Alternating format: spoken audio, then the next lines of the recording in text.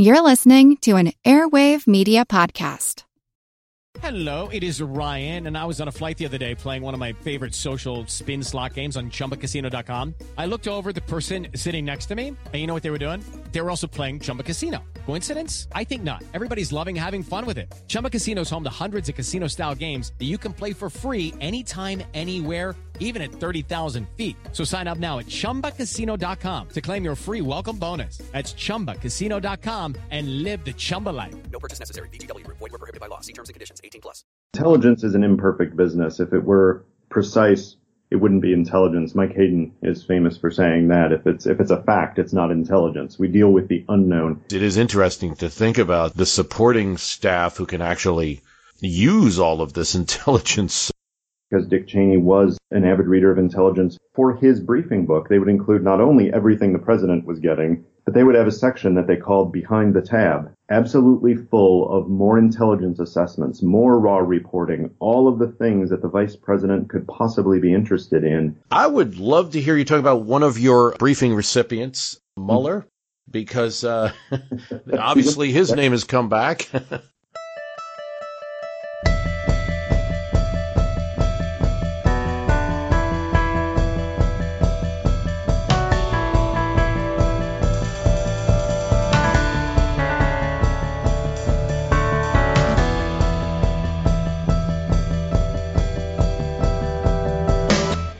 Dr. David Priess is a former intelligence officer who worked at the CIA and the State Department during the Bill Clinton and George W. Bush administrations. He's the author of The President's Book of Secrets, The Untold Story of Intelligence Briefings to America's Presidents, for which he interviewed more than 100 national security A-listers from the past 5 decades, including 4 presidents, 5 vice presidents. He's a former intelligence briefer himself, having personally delivered the country's top intelligence each morning to senior U.S. government officials for more than 1 year. Priess appears as an authority on the history and politics of intelligence on CNN, Fox News Channel, MSNBC, and he's published articles in the Washington Post, Politico, Foreign Affairs, Foreign Policy, and the Cipher Brief. He joins me today. David, great to have you on My History Can Beat Up Your Politics once again. It is great to be back. It was a fun conversation back, I think, in April or May of this year, and I look forward to digging deeper on some other topics. On our last talk, we talked a lot about presidents, and we almost focused exclusively on the PDB, the President's Daily Briefing. This is that little black book that we picture in our heads that the president gets every day with all the intelligence. But there's a richer story, and I'd like to talk about recipients who aren't the president. Yeah, even right after World War II, as the early parts of the U.S. intelligence community started to form, it was never only the president getting intelligence. He was always sharing top-level documents with others, and lower-level documents were going to other senior officials that just weren't at that level. But when it comes to Lyndon Johnson, from the beginning, he started sharing this most exclusive document that he had, the President's Daily Brief, with others, such that within a few months, it was also going to the Vice President, Hubert Humphrey, because he had been elected to a second term by then, going to a couple of senior National Security Council staffers, the advisor and the executive secretary. It was going to the Secretary of State, the Secretary of Defense, and 4 others. The product also went to Bill Moyers, whose official role was special assistant to LBJ. He was serving as press secretary as well and informally assisting almost as a shadow chief of staff, but not a normal position to get the PDB in times since. We only had a limited time the last time talking about that PDB. I mean, it contains so much. I mean, but it is also a summary. It's all the intelligence product of the CIA that they believe is important, edited that day for the president, sometimes with a lot of last-minute adjustments. We talked about all those stories. Right. And you think about it and you say, if it's with the president alone, how much can a president really read? How much can a president really benefit from it? You hit on something here that it's called the President's Daily Brief, but even that top-level intelligence document has never gone to the president alone. Well, we talked about the people getting it for Lyndon Johnson, but with his successor, Richard Nixon, it changed. Nixon restricted the dissemination of it dramatically. At the beginning of his term, there were only 4 other people receiving it. Soon thereafter, he added perhaps his closest personal friend in the administration, John Mitchell, who was the Attorney General. Nixon famously didn't let people inside his personality. So when John Mitchell was getting the PDB, that's who the CIA got its best insight into what would work for Nixon, who was not sharing what he would like. Mitchell told the CIA officer, the president is a lawyer, and a lawyer wants facts. So almost overnight, they changed the format of this document to put more facts up front and to make clear when there was opinion as opposed to fact. That's good advice from somebody who normally would not get the president's daily brief and get that level of information, but it was because of that relationship with the president itself. Talk about the folks who aren't the household names, mid-level officials, working-level folks who do the nuts and bolts of foreign policy and national security. Right. Product we've talked about so far, the president's daily brief, has always been limited, at its minimum to just a couple of people, at its maximum to a few dozen. But there are hundreds, even thousands of people working in national security bureaucracies across Washington and around the world. So it really does go back to the 1950s as that national security bureaucracy was building. Back then, the Central Intelligence Agency produced a product called the Current Intelligence Bulletin. And that went to Harry Truman and about a dozen others. But under Eisenhower, who did not focus so much on top-level intelligence coming from CIA, expanding the dissemination of this Current Intelligence Bulletin. There were about 30 some in 1954, expanding to 48 in 1957. It was going to close to 100 people by late 1958. That's a wide dissemination for a product that was seen as the top-level product of the time. What's happened since is, as the president gets his own document, and a few others get to read it, there are a range of other products that are going to everybody from the assistant secretary level in the various national security departments down the line. The main difference there is classification and the sensitivity of the materials within it. I'll give you one example from the Nixon administration. The product evolved from this Current Intelligence Bulletin. They called it the Central Intelligence Bulletin, but it was produced at 3 different levels. One of them they called the Black Book, and it had top secret information, the highest classification level. It had satellite imagery, but it was only given to about 3 dozen people. Beneath that was the Red Book. The Red Book was also top secret, but it was not allowed to include satellite imagery. It, therefore, was able to go out to about 150 people. Following that was the White Book, and that was only at the secret level, so it excluded all sensitive sources. It went out to about 1,000 different people in the national security bureaucracies. We think about Washington and some of these higher level officials, perhaps, and those of us watch TV and movies, of course, think about it as very tight-lipped professional people, but it's a little bit of a danger. We have had certainly spy cases. And that's why the top-level documents have been kept to a smaller group. But even the level below that, Bruce, there's great care taken to make sure that these products are not spread out beyond what their natural readership should be. One step in the wrong direction for this was in the 1970s. The new CIA director, Bill Colby, came into office. He was an old newspaper man, and he thought, you know what? We can get customers to focus on our product more if we produce it as a fold-out newspaper, just like the other stuff they're reading. And that was good in one way. It went to fewer than 50 people originally. It got more attention. The problem was there was a rumor that went around that some serious top secret information was leaked. And when they traced it back, they figured it was somebody who just couldn't remember what he read in a regular newspaper versus this top secret newspaper. So they quickly walked that back and started producing it as a regular 8.5 by 11 document again. We talk so much here about Ronald Reagan. I've done a series on Ronald Reagan, which has been delayed, but we do plan to finish it for the end of the year. That's why I think it would be great to consider Reagan in this context. You, in your book, and by the way, that is the President's Book of Secrets. Go out and get it if you hadn't the last time. Reagan, it seems, under his administration, expanded the amount of intelligence and the distribution of it, not always with a good outcome. Yeah, the Reagan era is fascinating for all the areas you've explored, but also for intelligence, because that top-level document, the PDB, didn't just go to Reagan. And it didn't just go to the vice president and the secretary of state and others as it typically had.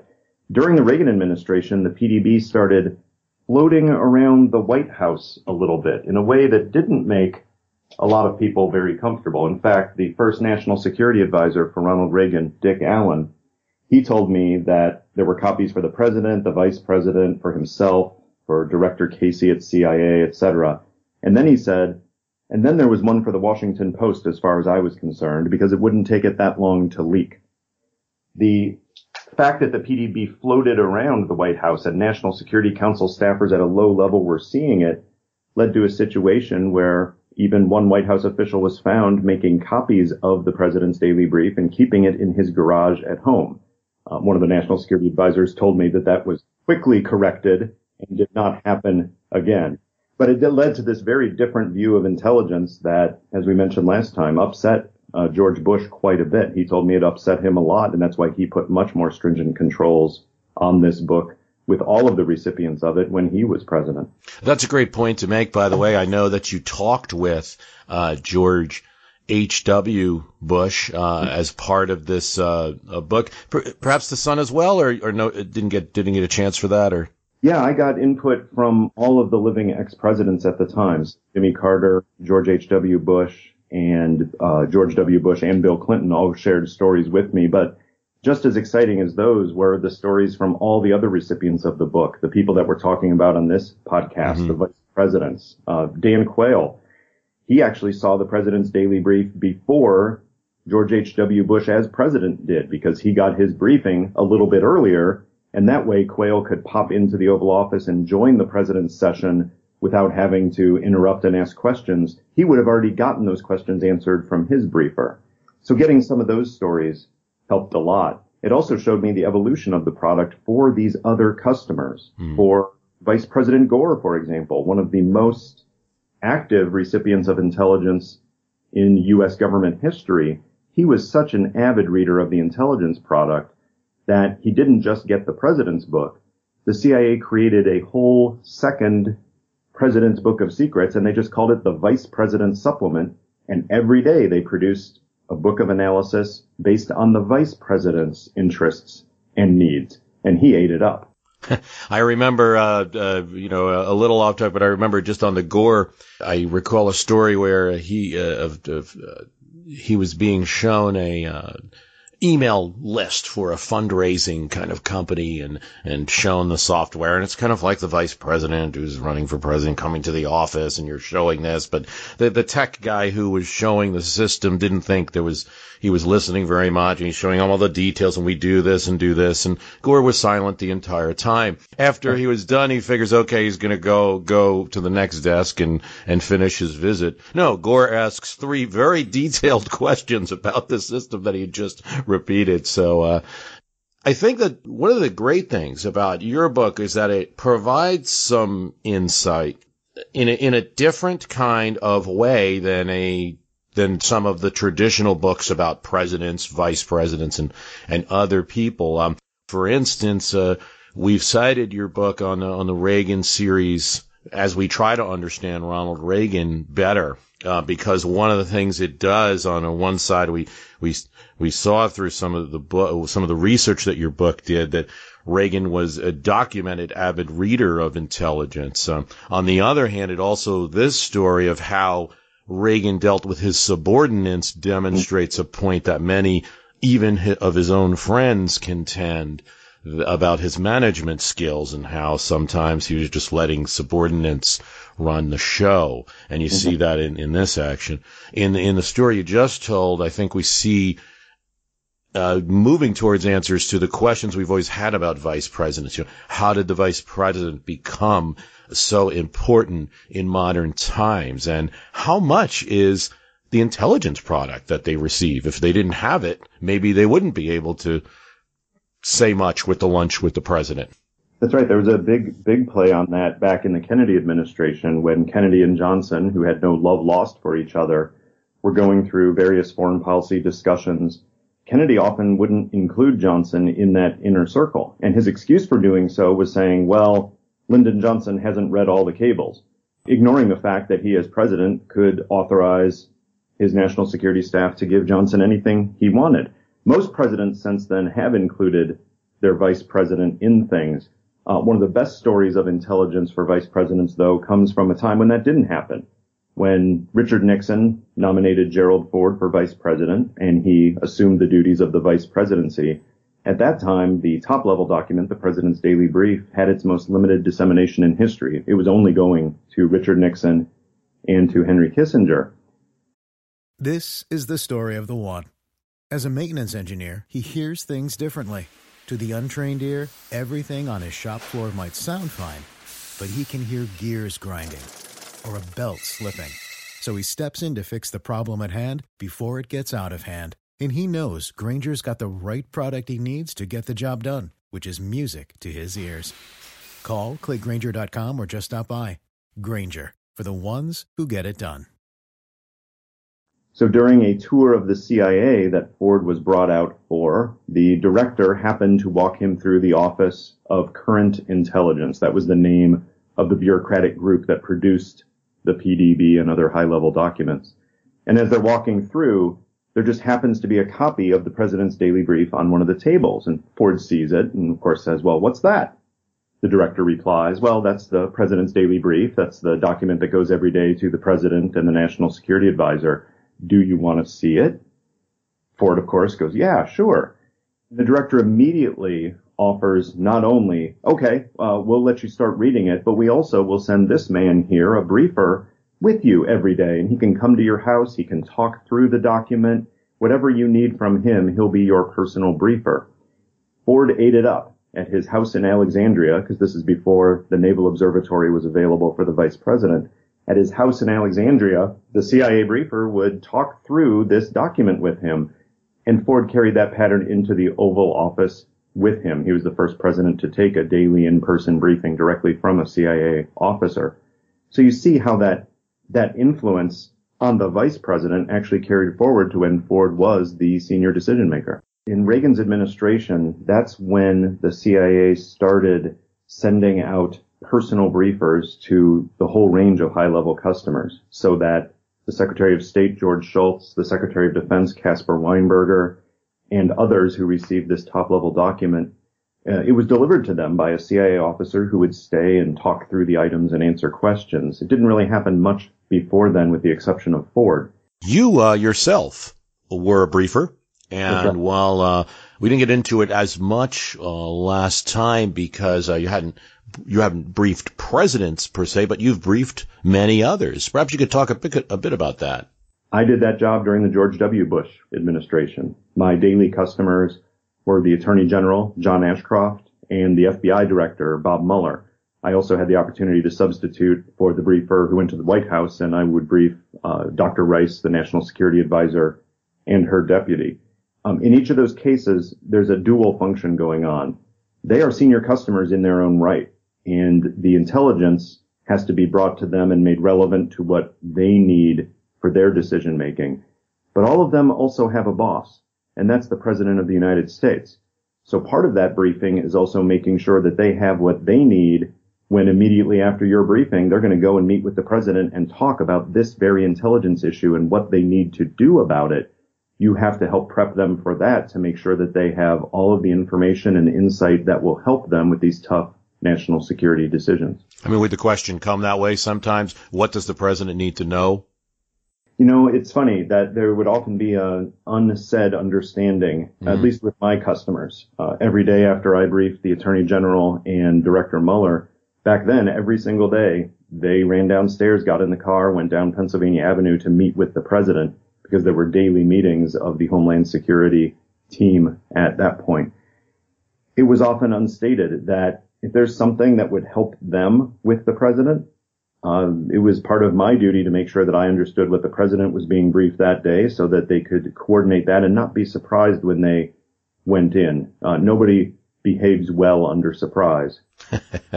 And I think whatever people think about George W. Bush as president, I also believe that he was somebody who could be very intimidating to subordinates if they didn't have their facts straight, and he might ask the one question that would throw them off. We never know what goes on in the Oval Office, but that's my sense. Well, you got that right. And going back into the history and digging in, as you've done with the Ronald Reagan series, it shows that sometimes those pop culture impressions of presidents and their advisors just don't hold water. The biggest one here, of course, is with George W. Bush, not seen as much of a reader, not seen as much of a thinker. Well, in those daily intelligence sessions, I could tell you his briefers felt like they were getting examined every day, that this was a grilling situation where he was drilling down on intelligence, asking the second, third order implications, pressing his advisors on what they thought. It was a very intense time. And that doesn't necessarily match the general public impression of how he conducted business. Part of that characterization also involved that Cheney's running the show and that sort of thing. But there were adjustments made for Dick Cheney, and I'm sure he was, like other vice presidents and perhaps even more, a recipient of this intelligence. Yeah, Dick Cheney, honestly, in the research for this book, two of the best stories I came along were both Dick Cheney stories from decades apart. One of them has to do with his time as vice president. I mentioned that Al Gore had received a second book just for him. That was discontinued for Dick Cheney, which was a bit surprising because Dick Cheney was an avid reader of intelligence himself, had been on the Intelligence Committee, had been a Secretary of Defense and a White House Chief of Staff. But what they did instead is for his briefing book, they would include not only everything the president was getting, but they would have a section that they called Behind the Tab. And it would be a tab in a 3-ring binder, absolutely full of more intelligence assessments, more raw reporting, all of the things that the vice president could possibly be interested in. And sometimes it would take the briefing to be a really thick set of papers that took a long time to get through. But as he told me when I asked him about it, he said, I was the vice president now, which meant I had a lot of time on my hands. And the president wanted me to be the point person on the intelligence, and then we could talk about what to do about it. So he was very involved with the intelligence and the national security decision making, but there was no doubt the president, in his words, was the deciderer on these things. The other Cheney story does go back to when he was SecDef, back when he was receiving the PDB on a daily basis, and he also had briefer come to him as usual. But one day his regular briefer wasn't able to make it, and so they sent a substitute briefer to Cheney's townhouse in McLean, Virginia. And probably because of the stress of briefing the Secretary of Defense, thinking about what you're going to say, how you're going to say it, the briefer is looking down at his book, runs up the steps to the townhouse, rings the bell, and instead of the vice president or his wife opening the door, he sees a woman in lingerie. And his mouth goes agape because that's not what he expects. The woman looks out, sees a man in a suit holding a locked bag with something in it, and clearly knows what's going on, and she just points next door and says, I think you're looking for over there, which displays the question, if this happened often enough that she was prepared for it, why did she continue to answer the door that way? You know, as much intelligence as we have in this nation, though, there's some questions we'll never have an answer to. That's right. And now all your listeners have a Dick Cheney and lingerie story. They can picture that however they want. My friends and I joke about because Dick Cheney was famous for the meeting before the meeting. And, if there's a group of us meeting for some reason, we'll have, let's go to a diner and have a Dick Cheney meeting, the meeting before the meeting where we decide what all three of us will say. And then, and that having the tab behind the tab kind of intelligence, it does sort of lead me to think that way. How'd you feel being a briefer? Did you enjoy the job? Stressful job? Was there moments where you're like, this is the greatest thing I've ever done? Yeah, it's hard not to see that job as one of the best jobs possible, because you are, in a sense, representing the many people who work on intelligence and national security issues, getting that material to the people who need to know it. You're at least hoping to reduce their uncertainty as they make these major decisions. So there is some pressure on it, but frankly, it's also a joy to do it because you see the quality information and insight that is developed on these very difficult issues. Some of the countries around the world where it's hard to get insights on leadership decisions or capabilities. And you see the amazing work that's done by the intelligence community to help inform our decision makers.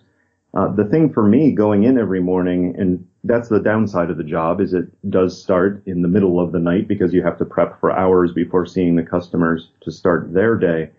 But I remember many mornings going in, opening up the book showing the draft articles that were written that were going to the president and the others designated to receive them. And there would be days when I would open it up and I would read something that we'd collected overseas or something that we'd analyzed. And my jaw would drop and I would think, wow, that's why we do this. This has paid off. As a taxpayer, I'm proud of this. And then sometimes I would open that book and I would see a piece and I would say, that's it? That's all we got? We're giving that to the president? That doesn't move the ball forward very much. And you couldn't always predict which you were going to get. Sometimes it depended on the collection that was coming in from various intelligence sources. Sometimes it depended on the topic that was being analyzed. But the job itself is one of the best jobs that anyone in government can have because you are directly helping the people who have to make the toughest decisions that get passed up to that senior level. I'm Jane Perlez, longtime foreign correspondent and former Beijing bureau chief for the New York Times. I've been a foreign correspondent in lots of places: Somalia, Indonesia, Pakistan, but nowhere as important to the world as China. I mean, China is not dropping anti-democratic paratroopers into Montana. But of course, we did see things like the weather balloon / spy balloon riveting the whole country for a week. This is Face Off, an 8-part series in which we'll take you behind the scenes to key moments in the tumultuous U.S.-China relationship. We'll speak with a diplomat, a spy, a tech reporter, a U.S. admiral, even Yo-Yo Ma. Plus, my pal and noted China historian Rana Mitter joins the conversation. We'll look at what's driving the two nations apart and explore whether anything can help bring them back together. Face Off launches April 9th.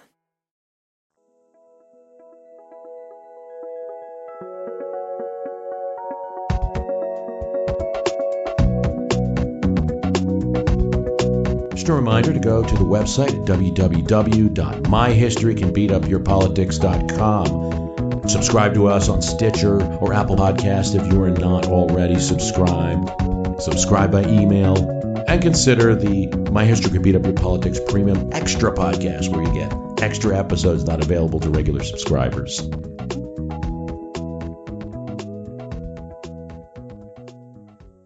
With the current president's personality, expressive behavior, tweeting, unorthodox approach, these are probably some of the nicer terms that we'll hear in podcasting today about him. A lot of attention has shifted to this subject, and particularly to the intelligence and to the decision-making of the people advising him, because so many that are kind of concerned are like, well, I hope those guys around him are doing a good job. How do you think the intelligence product shapes the job that those people have to do? Well, we've got some insight on this from public comments that CIA Director Mike Pompeo and the Director of National Intelligence, Dan Coates, have made. They describe Trump's briefing as a very interactive event where the president is engaged. He's asking questions. They're on the edge of their seat trying to respond. They say Trump likes to pore over the visuals, the maps, the charts, the pictures and videos, and what Mike Pompeo called the killer graphics. Well, he's a little like Reagan. Yeah, it seems like he's more engaged than many would think. Now, of course, we don't know with almost any president, even historically, it's hard to assess how that actually influences their thinking. Most of us aren't self-aware enough to know how new information informs and updates our worldview. Very hard to do that in real time. But in terms of the briefings, there is some surprise there. Many people predicted, based on the personality of Trump, based on his apparent lack of appreciation for hearing news he doesn't like. Well, that is the job of an intelligence briefing, and many people thought that these briefings wouldn't last. Well, he's confounded his critics there, because by all accounts, he's still receiving regular intelligence briefings, and so are all the people beneath him in the senior levels of the U.S. government. The Secretary of Defense, the Secretary of State, the National Security Advisor, they're all getting their intelligence briefings too. Just like in every administration, how that intelligence plays out in their discussions depends on the personality of the president, the power relationships among those people, and frankly, how much authority they feel that they have delegated to them to take action on those issues. We don't have full insight on that yet, but we do know that intelligence is being delivered and appears to be taken seriously at the highest levels of this administration. Yeah, I remember in our last conversation, there was still some question about it. In your past experience or history, have you seen a president be saved kind of by an associate who saw something in the intelligence or heard something in the briefing that the president had missed? Yeah, this was a hard one because we don't have great insight into the president's discussions throughout the day as to what happened. But I can tell you a few things. First, personally, from briefing Bob Mueller at FBI and John Ashcroft from briefing Condoleezza Rice, all the time they would read something and highlight it and say, I need to talk to the president about this.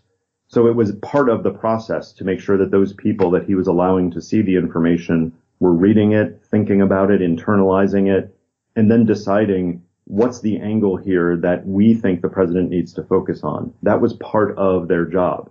Now, at least in the case of George W. Bush, he was also reading the intelligence deeply, thinking about it, and all of that. Historically, that hasn't always been true. Richard Nixon, who was a foreign policy fanatic, loved the topic, loved thinking about it, strategizing about it, does not appear to have been a very close reader of all the assessments that were provided to him. So most of the information that the intelligence conveyed was probably brought to him by Dr. Kissinger in their many times a day talks about foreign policy and national security.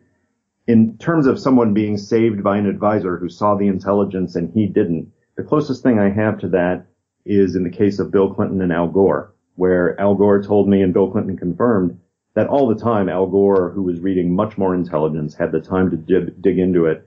He would bring things to the president's attention and say, did you see this? We really need to work on this. And it wasn't that Bill Clinton hadn't seen it because he wasn't paying attention to the products he was getting.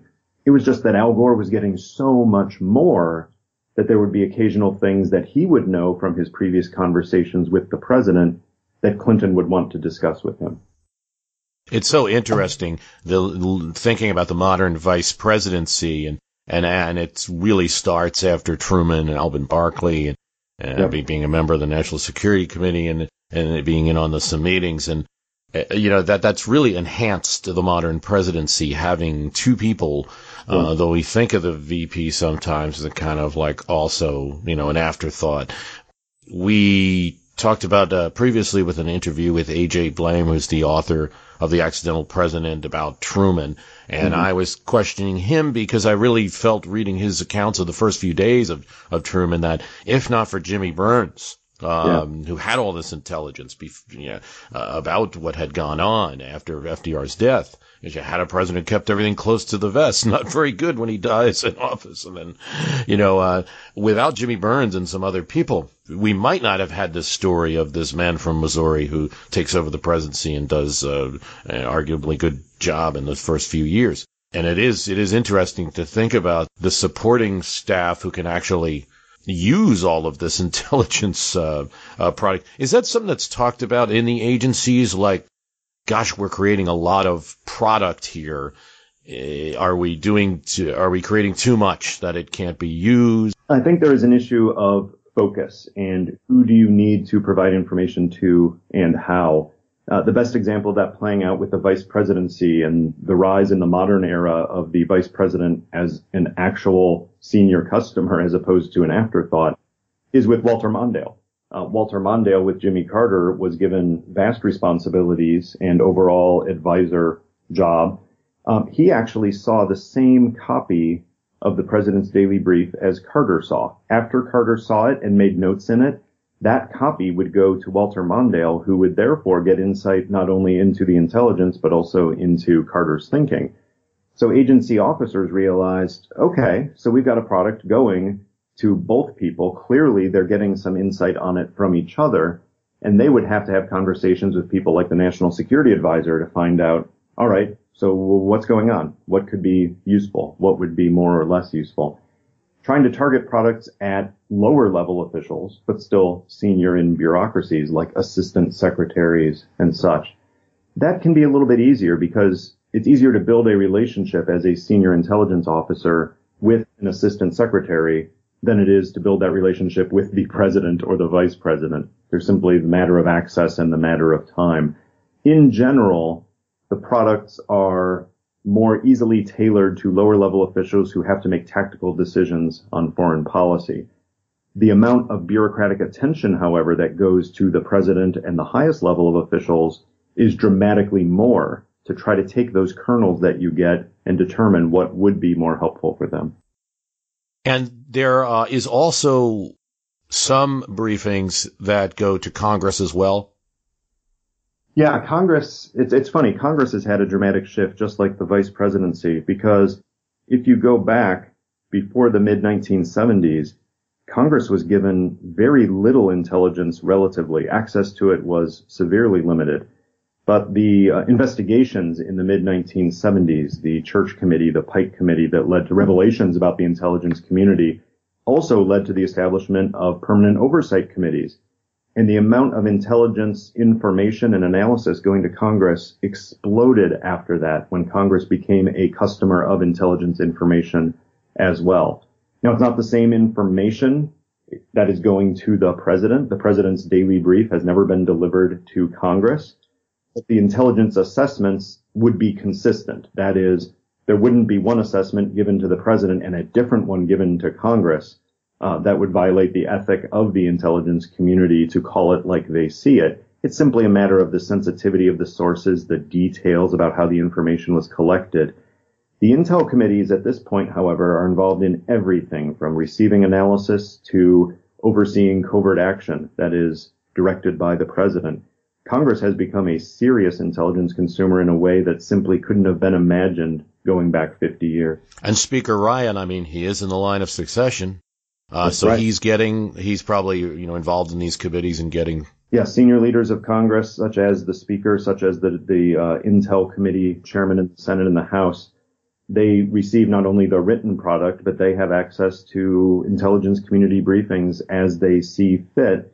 The big difference, of course, as I mentioned, is the president's daily brief. And even after 9/11, the huge investigation that went into that, the president was not authorizing Congress in its investigation to see historical president's daily briefs. It took the actual independent commission and a lot of public relations efforts to reveal some of the president's daily briefs to the commissioners so they could include that in their report. A reminder that I'm speaking with David Priess, the author of The President's Book of Secrets, and it's the history of the President's Daily Briefing and also intelligence briefings from Kennedy to Obama. Now, go out and get that book.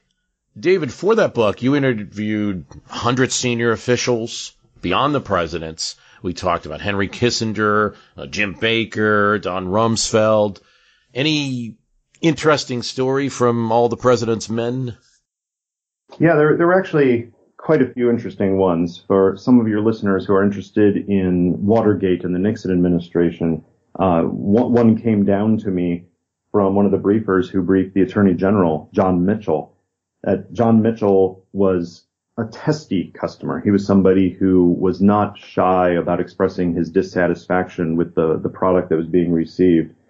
And one morning after an election, I believe in Malta or something like that, Mitchell was griping to his briefer, who happened to be a substitute for the regular briefer. And Mitchell said something like, "I've never seen you guys call one of these elections right." Well, in fact, the previous day's President's Daily Brief had called the election result and gotten it right, but the substitute briefer simply hadn't seen it. So he mentioned to Mitchell, he said, "Well, at least we got the Allende election right," which was a reference to the Chilean election that had a lot of drama for the United States. That was probably not the best rejoinder to use, because referring to that election, which had frustrated the Nixon administration enough to later try to overturn the elected Allende government, it did not go over well with Mitchell, who just snapped back at him. "Why didn't you do something about the election?" So that kind of relationship can go that way. Some of the briefers from the Reagan administration told me that Al Haig, as Secretary of State, was a very combative customer, pushing back on the assessments all the time, not wanting to believe the information that was being delivered. Somebody else in that administration who was a customer with a lot of stories is George Shultz. George Shultz, as Secretary of State, very avid reader, very quick to criticize the CIA when he thought it wasn't doing its job, but somebody who really engaged the material. In fact, Bob Gates has said that short of George H.W. Bush himself, George Shultz was the best customer among all the senior customers that he ever worked with across his decades in intelligence. You know, that brings up a couple of good things to talk about, but one is, you know, we're narrowing down on our Reagan series, and my couple of last episodes going to be on the Cold War.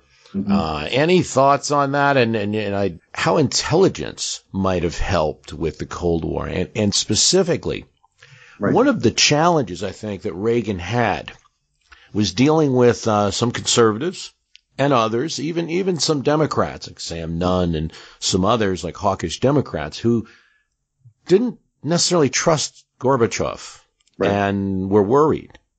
And maybe I'm thinking there were a variety of ways that Reagan kind of established that he did trust him and could work with them. Well, as Margaret Thatcher's endorsement helped. Reagan was a one-on-one guy, and that certainly helped. Dealing with some of the Russian culture and learning more about it helped a bit. Do you think intelligence there played any role in helping Reagan? Absolutely.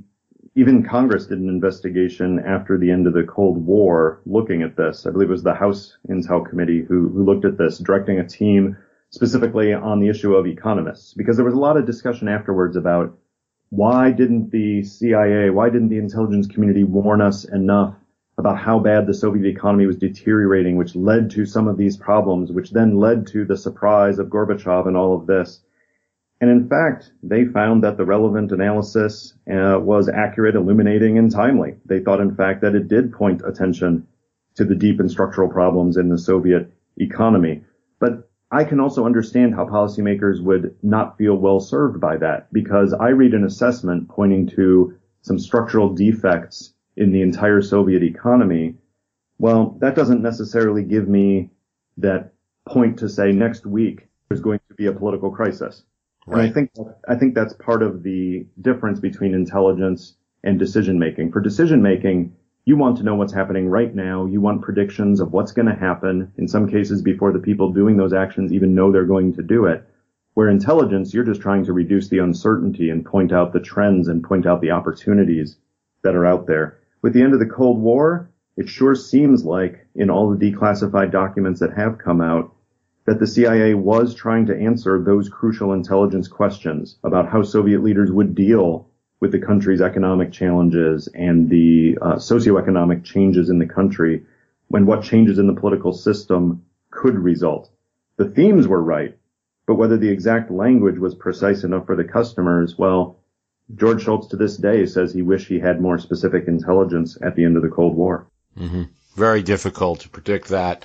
The Soviet system had numerous problems, but that it would be done by 91, and then the way that it would be done, not by a real big revolt, but really by Russian nationalism and nationalism in the republics, was probably surprising even for the Soviets, probably difficult, but yes. Yeah. And the best stories from this time is also from George Shultz, which is that there's a real difference of opinion about what was going on in the Soviet Union among analysts at CIA, not just among policymakers. But George Shultz told me that he remembered once that he received a personality sketch from CIA analysts about Gorbachev, and he didn't agree with it. And they said, well, we've interviewed a lot of people about it, so we feel confident in it. And he said, well, I have logged more time with Gorbachev than any other American, and you didn't interview me. If you would have, I would have told you this fact and this fact and this fact that would have informed your analysis better. So that actually points to the fact that some customers have intelligence of their own. They're getting information that may disagree with what somebody sitting at a desk at CIA headquarters thinks, and they're not shy about saying so. Yeah, but they're late. Could have used it before when I was making the products. Right on. But you don't get to say those things and keep your job. No, there's a bluntness that comes in these relationships. I was blessed with people who I could speak to very bluntly, give them messages that I know they didn't want to hear based on the intelligence assessments, and they would respect that. They understood that it was there to help them understand the situation. But that doesn't make it emotionally easy. If you hear news from an intelligence assessment that tells you effectively that some policy you've been trying to do isn't working, it's hard not to get aggressive about that because of all the energy you've put into that. It's a human business. It's a human business. It's also, there's a little bit of, gosh, if this person's wrong, I have to make sure this person's right a little more than I normally would. There's all of that. This goes on in business, in politics, and in a lot of areas. You brought up something earlier that I wanted to go back to because I think it's probably a quick point, and for you, and something that's just in your blood, but for our listeners, very important thing to note, and that is the consistency of assessment. You can see, the more that I hadn't really thought about that a lot before I talked to you, but you could see in some countries that don't have a good reputation, banana republics, third world countries and things, where an intelligence agency could very easily game a system by giving this assessment here to the legislature and this assessment here to this person in the executive branch and this to the president and this to the, so it is a very important thing that in America, the national security agencies and intelligence agencies have that goal of consistency of assessment. I mean, how strong can you say, how confident can we be in that? Right. And do you ever hear of example if it's happened where it's where the opposite has happened? Or yeah, intelligence is an imperfect business. If it were precise, it wouldn't be intelligence. Mike Hayden is famous for saying that if it's a fact, it's not intelligence. We deal with the unknown. Therefore, there are going to be errors. There's going to be times where the best analysts put their heads together and say, you know what? We really think that Saddam Hussein in Iraq has a lot of WMD, and here are the reasons why. But sometimes they're wrong. What we've discovered over time as institutions is we've seen the intelligence agencies adapt and learn. One of the reasons that we have competing intelligence agencies is for this reason. I think if one intelligence agency were trying to push a particular line in order to influence policy, well, you've got other intelligence officers in other agencies who would say, well, wait a minute, we're looking at the same information and you're not playing it straight. So there's that check and balance inherent in the system. You also have the actual national security decision-making bureaucracy where you have officials responsible for certain areas of the world. And they are very smart on those areas of the world. You're not going to get somebody who's been a State Department Foreign Service officer for 30 years working in the Middle East who's not going to know the dynamics of the Middle East. He or she may not agree with the intelligence assessments that he or she receives, but he or she is going to know the region well enough to know if the intelligence is being cooked. The experience I had and in the research that I did not see any evidence of manipulation of intelligence. Very different than intelligence officers getting it wrong. We do that all the time. Certainly. I would love to hear you talk about one of your briefing recipients, Mueller, because obviously his name has come back. Yeah, I can tell you a few things. I won't reveal anything about the actual material we briefed, of course. It's still classified, and the nature of the relationship is often one that's nearly sacred because you don't want to reveal someone's reactions.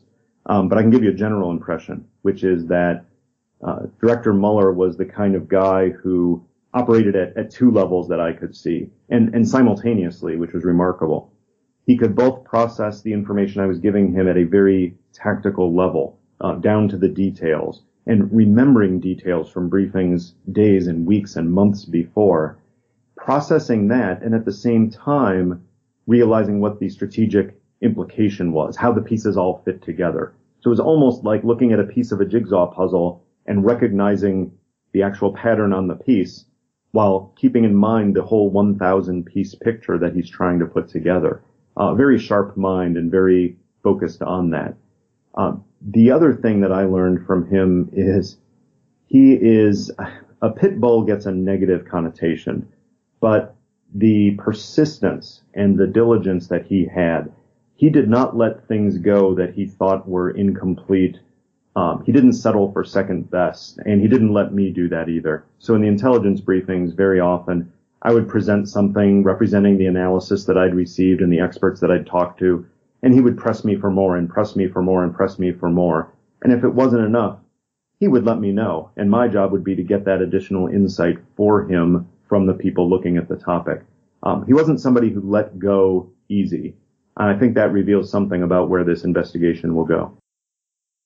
Oh, the great insight. Yeah, certainly good to know. And in fact, I think one of the reasons that we enjoy you coming on so much, I believe there's so much of a thought that the CIA is this building with there's no light inside, and it's such a dark secret place, and we're not even allowed to know all these things that you're talking about. So it's great. Everyone go out and get The President's Book of Secrets by Dr. David Priess. And we've really enjoyed having you on here. Thanks for coming on. You're welcome, Bruce. And we want to thank David Priess for coming on once again. And he has done us a favor. There are 2 additional questions that I ask him that he answers on the Premium Podcast. You can get the Premium Podcast as little as $2 a month. You can also gift it to other people this holiday season. The Premium Podcast is available at www.myhistorycanbeatupyourpolitics.premium.com for that premium extra podcast. There's at least like 30 bonus items on that extra podcast feed. I want to thank you for listening. Hello all, Eric Rivenes with the Most Notorious podcast here. Each week I interview an author or historian about a historical true crime, tragedy, or disaster. Subject matter ranges from gunslingers to Gilded Age murder to gangsters to fires to pirates to wild prison breaks. My guests bring their incredible knowledge directly to you. Please subscribe to Most Notorious on your favorite podcast app. Cheers, and have a safe tomorrow.